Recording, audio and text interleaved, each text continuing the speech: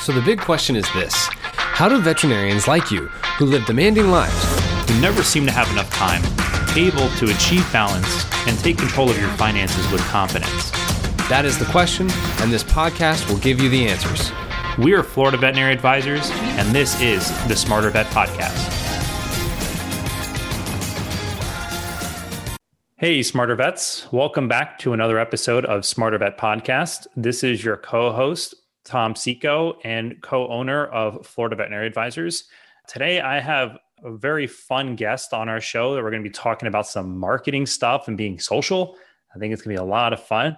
And before we jump into that, I do want to make sure your attention, if you've not heard of it yet, make sure to check out our 5-part video mini-series that we've created, completely complimentary to you. It's the 5 foundational steps to financial balance, where you can learn how to get organized, how to protect yourself, how to manage your cash flow a little bit better, investing, and even be able to create a little bit more of a plan around your doing. So it'll give you some really good foundation. You'll have a link to that in the description.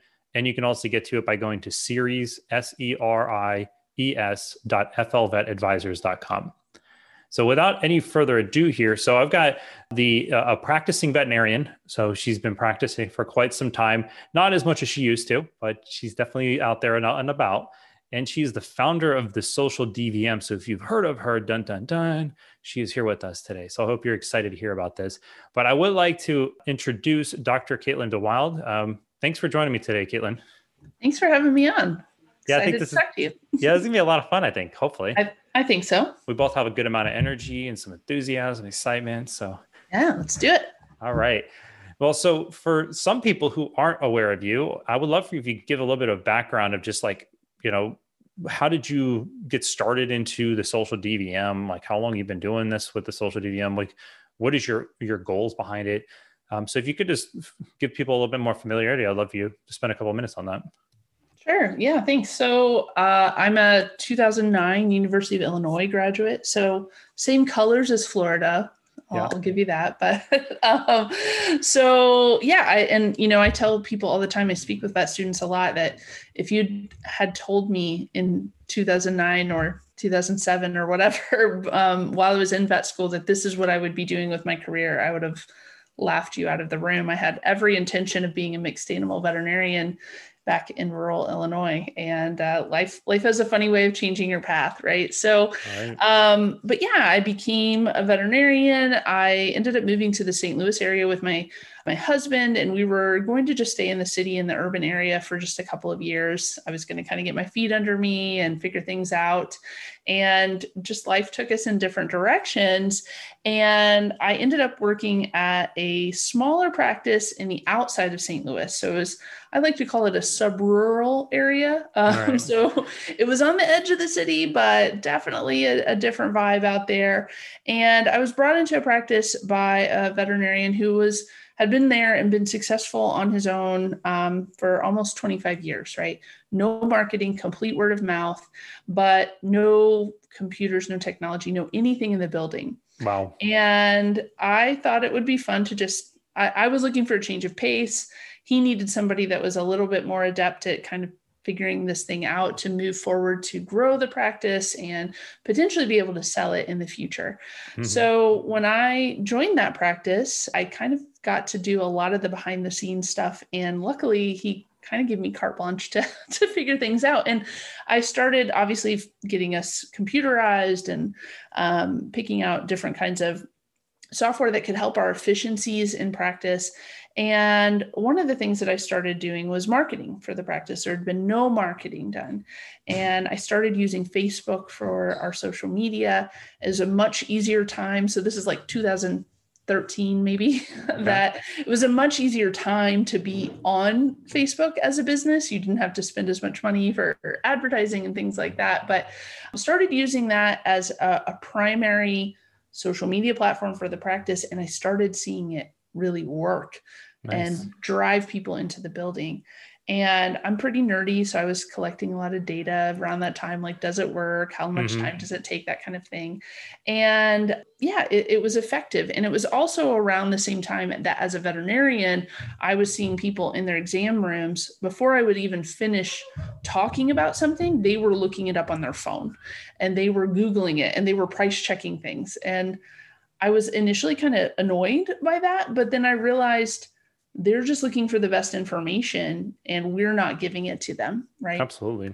So I started seeing that as an avenue for social media as well, and other forms of marketing too. So I learned how to build us a very terrible website, but at least we had one, right. and exploring with some of those other avenues.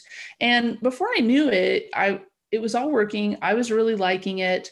Other people started asking me to help them. And some of the people were here in St. Louis. Some of them were reps. They weren't like our competitors, as far as the other clinics, but hey, can you help us figure that out? And I love doing that. Right. And then the reps were like, hey, could you come do a dinner lecture on this? And I was like, I guess, I don't know. All right, sure. And all of this kind of coincided at a time in my life when I was also realizing I had a very young family and I had no real extended family to help us at the time. And I was working 70 hours a week, nights, every Saturday. And I was like, this is not a good work-life situation. I'm not sure I believe in the word balance, but it wasn't working at the time. And so I decided to just, let's see what happens if I go part-time and I start doing the social media consulting on the side. And that was 8 years ago. 8 years. So that puts you in 2013 then, is around the time. Yeah. That's cool. So, yeah, it was a pretty quick process. And I won't say it was perfect. At times I was like, this was a terrible idea. And when my first son was old enough to kind of go back and go to daycare, go to school, I was like, this isn't working very well. Maybe I should go back. And I went back to become full-time veterinarian. I actually took a medical director position. And then of course, right when I thought things weren't working out on the consulting thing, then I went back to full-time. Then it took off. And then I was trying to do both. And how did that work? It was definitely a bad idea. And so yeah, it certainly ebbed and flowed. Luckily now I'm doing it almost exclusively full-time now, cool. Which is, I've been very grateful and very, very lucky for that opportunity to have presented itself. And it's awesome because I get to do the best of both worlds every day. I get to practice when it's convenient and it works for my schedule and it works for the hospital schedule, right? So we're meeting both of those needs, and I get to help veterinary people every day. So even if I don't directly get to help an animal, I'm helping a vet take something off their plate so that they can help more animals, or be happier in their own lives as far as like the workflow and process situation goes. So I think it's great because I get to talk to different kinds of vets all over the country. I joke, I have one client that is a dairy veterinarian. And even though I grew up in a rural area and I grew up around cows, and I thought I would be a mixed animal vet, but in my area, it was only beef cattle. I really know nothing about dairy cattle. And I'm like, this is fascinating to me that we have the same degree and I have no idea what you're talking about. Like your day looks so different than mine as a small animal veterinarian, or even as a mixed animal vet. It's fascinating to me. I was like, we can talk about like chocolate milk. I have things to say about that, but that is literally all I know what you're talking about at all. Of course. So it's awesome to me that there's just such a variation in this profession. But that was a very long intro. I'm sorry. No, I think it's awesome to hear that story, because it's like, sometimes people feel like they got to do one thing or the other. And I think it's definitely inspiring for those two who are looking to adventure off a bit more as well, because you managed to pull it off where it started off slow. You started working your way over, and now it's something that you're doing a little bit more of. And then you can, if you want to be a veterinarian, you can be a veterinarian as well. Which is just so interesting too, because I was having a conversation with someone the other day, and she, works a typical 9-to-5 job. And she's over here like, well, I want to start a business. And it's like, I was talking to her a little bit about just like, we got to first figure out what you want to do. Let's get a little bit organized. And is there a way we can start slow, so you're not having to completely give up that the security that your job is producing for you, and then you can transition over. So, Right. but that's cool. I appreciate you sharing that. I'm sure the people who are listening are going to love to hear this too. So I'm curious. So being part of social media and all this marketing stuff that you're doing, if you were to look at practice owners and people that are trying to build more of a presence online, where do you see that is the biggest challenge or the thing that most people are not aware of that they should be doing, that you feel like that's hurting their overall growth and success that they could be doing? Oh gosh, it's hard to narrow down. And I don't mean that in a way that's like, oh, they're doing so many things wrong. It's not that at all, but it's so different at every practice, right? And there are so many avenues that I think vets could do a better job in. But I think, if I had to pick one, it's really knowing why you're doing it. And a lot of vets, I think, practice owners, practice managers, whoever's in charge, but really it comes down to at the practice ownership level, even if they're not the ones that are doing it, but they need to, for the practice, decide, why is it that you're doing it? I think a lot of practices post on social media because they think they're supposed to post on social media, right? There are practices that don't need social media at all, which is hilarious for that to come out of my mouth. There are practices that need to have a presence on all 5 to 7 channels, right? And daily, right? It just depends on the goals and the hopes and dreams and the budgets, time and money budgets of the practice. And it's different at every level. But I think so many people, when I do a consultation about strategy or training or any of that, I ask them, okay, so why are you using social media? And they can't answer the question. They're just like, well, we have to. Why? Why do you have to? What is your objective for using it? Is your objective to bring in more clients? Before, I don't know, March 2020, that was most people's objective. But then it was quickly like, no, don't bring any clients in at all. Right.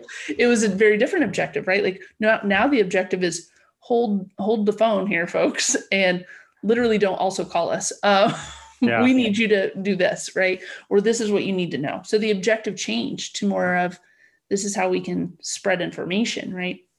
But other practices, it may not be booking appointments at all.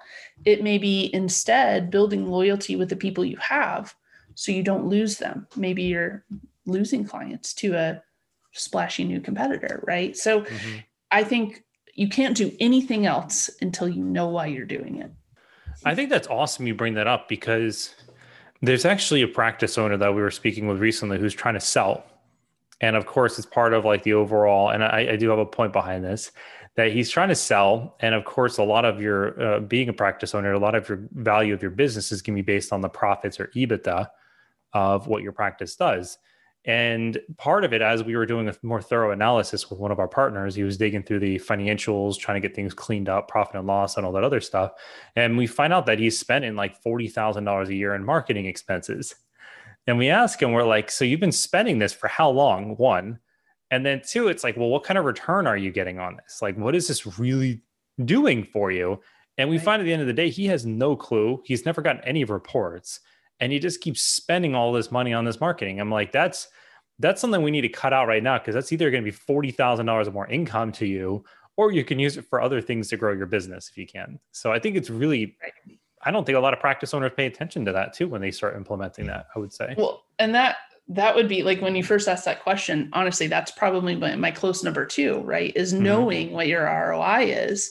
And to be fair, it's very hard to quantify some of that, in particular on social media. We're struggling with it ourselves too. So I get it. It's really hard. To some degree though, it can be done. And I think so many people are just like, oh, you can't quantify it, let's not even try. But even just as simple as having that on your new client registration form, how did you hear about us? If somebody's, and being specific in the options that you present. So not just like online checkbox, like that's not helpful, right? But checkboxes for Facebook and Google and Instagram and Yelp and Nextdoor, that's a real way that you can say, okay, well, I spent $40,000 on Facebook and Instagram this year, and I got 97 new clients. That's a better way to quantify that, right? Even if even if that's the only thing you do, that's the easiest and first thing I recommend is have it on your new client registration form. If that's your objective of using social media to drive people in. But even if it's not, it at least lets you know, is it bringing people in the door? Like that's a big one. And I think a lot of people don't look at that, which is scary. It's scary. I mean, it's, one of those things too, where it's like, I've always thought of it when you're, because we're business owners ourselves as well. And, you should be very like cautious and understanding of like, when I am spending this money, is it really doing what I need it to do? Or am I just literally just taking it and, putting it in the toilet and flushing it? Like, that's one of those things of like, you should be very cautious. And it's interesting that I just see sometimes with practice owners, it's like, we got to make sure, hey, we know why we're doing this. What is the ultimate goal? And I think that's super awesome that you said that's probably one of the biggest challenges they run into. Yeah. And I think, especially now in the last year, it's been hard. And if you have to put it aside for a month or a short time, like I get that. Right. But there are months that you're like, whatever, we have bigger fish to fry, or like, patient lives have to come first. I totally get it. But, and like DEA inventory, things like that, payroll, like those are important things. Yeah. But, this is something that just a few systems in place and a few hours of thought can really make a huge difference in the effectiveness. And it can also help you decide, do I continue this? Like you mentioned that, right? Like with that particular practice owner, there are practices that changes and which platform. And honestly, just the way the world goes, which platform, right, that you want to spend your money on. 2 years ago, I would have been like, don't even touch Instagram. And now I'm like, what? You're not using it? Eeks. Like, just depends. Well, what's so interesting about that too, that if he were to cut that expense out of his business too, well, let's just say he was going to get a 5 or a 6 times multiple of his profits. That's another, 5 times, that's 200,000. Right. That's $240,000 of extra practice value now. Right. That like, if it's not returning a return to him and you can recover it and his business is going to be the same as it was before, like that's good. It's more money in his pocket. It's increasing his value. So, but it all comes down to the purpose at the end of the day, like you said. So exactly. Well, to shift gears here. So like being in the social DVM in your company, what would you say are some of the top things that like, as you're engaging with practice owners, like how are you supporting them and what are the things that you're helping them do? Yeah. So, when I started the social DVM, I was like, I will just do social media for them. I'll take this off their plates. And then I realized that was terrible, right? Number one, it's just not effective. It's not good. And I was realizing that what I was preaching about in lectures and speaking was the opposite of what I was doing. Oh, really? So we've really shifted the business to predominantly training. So I think that if you have somebody in your practice that has an interest and has the ability and the time to manage not just social media, but marketing in general. So social media, email, website communications, even within some practices at an app level. Mm-hmm. So really working with somebody to, number one, define their strategy. And then number two, train somebody that's on the ground, because that's where the best content comes from. So we spend the bulk of our time doing training now, or strategy, but I would say most of it's, a strategy conversation first, right? Figuring out what the goals are, and then working one-on-one with a person generally for somewhere between 6 and 12 weeks to like slowly, because it's so much stuff, right? If you're not used to it and you're not experienced, or it's hard to get like training specifically in marketing and social media, especially in the veterinary industry. Right. So if there is, a kind of a bite-sized approach is our method of working most of the time. We love doing that because then I call them my baby birds, basically, that we help them along, and we then eventually let them fly on their own. And it's awesome to see what they do at that point for their own practices, so that it's really authentic and it really represents the culture of the practice. Because at the end of the day, we all have the same vets and degrees and drugs and access to the vendors and things like that. The things that make practices different are the people there and the culture. And the only way to market that, especially with the kind of emotion and the kind of awesome stories that we can tell, is somebody on the ground. Right. That's cool that you bring that up. So, because like we've definitely been working on things similar to ourselves like that, because it's like that, element of where people are just posting things just to post stuff and they don't really have a strategy to it, then it's like it won't have the same impact. And Right. The cute puppy pictures only go so far. And yeah, I know. you don't even know, you've got some office puppies. You could post those, I guess. Yeah. Yeah. We have a few different dogs, and our team has a few different dogs we can post, but it's yeah, hard. And you guys are restricted, right? To some degree with some of what you're legally allowed to post and things. That's hard. We can post puppy pictures all day long, but when we start talking about certain other things, yeah, there's some limitations on it. But the puppies, I'll post my little dog Theodore every so often and put them online. But of course, it's only does so much. Right. You need a lot more engaging content and things to help understand the audience more. But I'm curious. So like being, you're helping coach them up and you want them to be able to start taking things on their own. Are you usually with the practice for, you help them get going and then you just let them be there and then you check in with them every so often? Yeah. Is that usually how you work? Yeah, it kind of depends on the practice and again, their goals and their sometimes it really relates back to their availability and their time budgets, right? So budget to me is not just a money concept, but it's a time and an energy concept as well.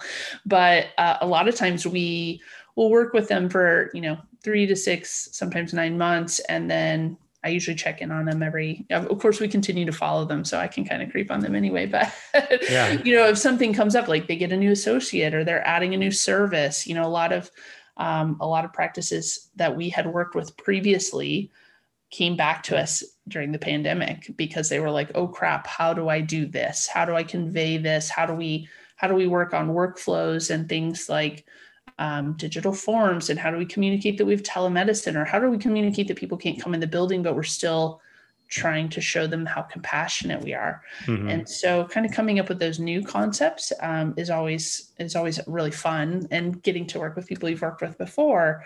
But generally it's kind of on an as needed basis after that. So it's nice though, over the years now that we've been doing this a few years, to really see some of these practices come into their own and be able to take on these new challenges. And sometimes they don't need us at all, which is fine too. Yeah, of course. Well, let's say someone who is listening right now, they're like, yeah, this all sounds awesome. And I think it'd be good to take a look at this, see if we can restructure things, make sure we're not kind of just spending money on things to suspend it. How would someone reach out to you? Would they go to your website? Would they send you an email, give you a call? Yeah, website's great, or they can follow me on social media, of course, at The Social DVM.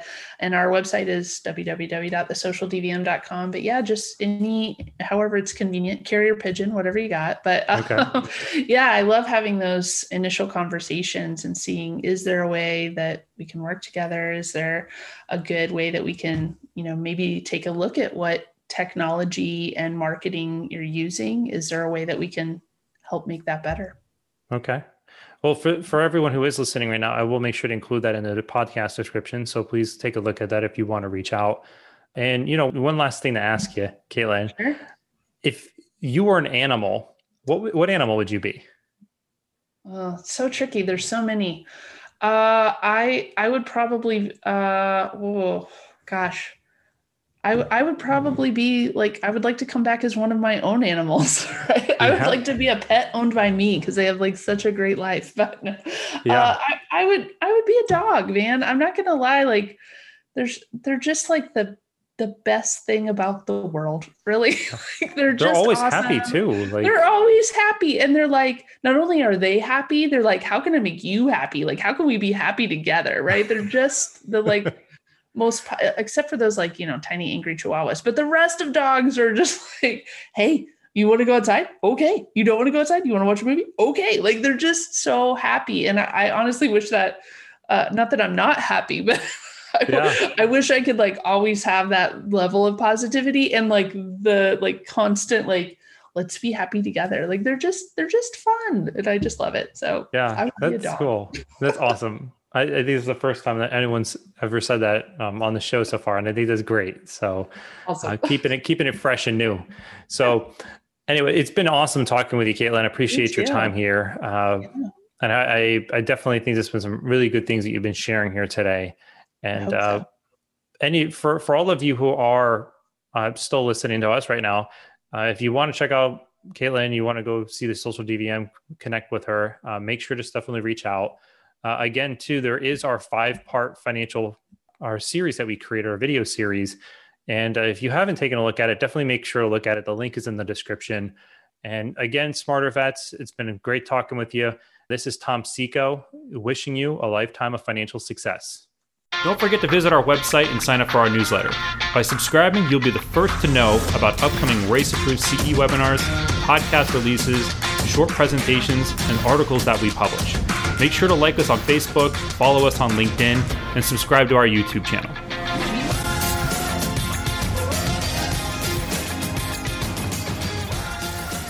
CJ Burnett and Tom Seco are registered representatives and financial advisors of Park Avenue Securities, LLC, and financial representatives of the Guardian Life Insurance Company of America, New York, New York. CJ Burnett's and Tom Seco's California licenses are 0K79676 and 0K80141, respectively. Security products and advisory services are offered through Park Avenue Securities, LLC, a registered broker-dealer, investment advisor, member of FINRA and the SIPC, and a wholly owned subsidiary of Guardian. Florida Veterinary Advisors is not an affiliate or subsidiary of Park Avenue Securities or Guardian. This podcast is for information purpose only. Guest speakers and their firms are not affiliated with or endorsed by Park Avenue Securities, Guardian, or Florida Veterinary Advisors, and opinions stated are their own. 2021-121-695 expires May 2023.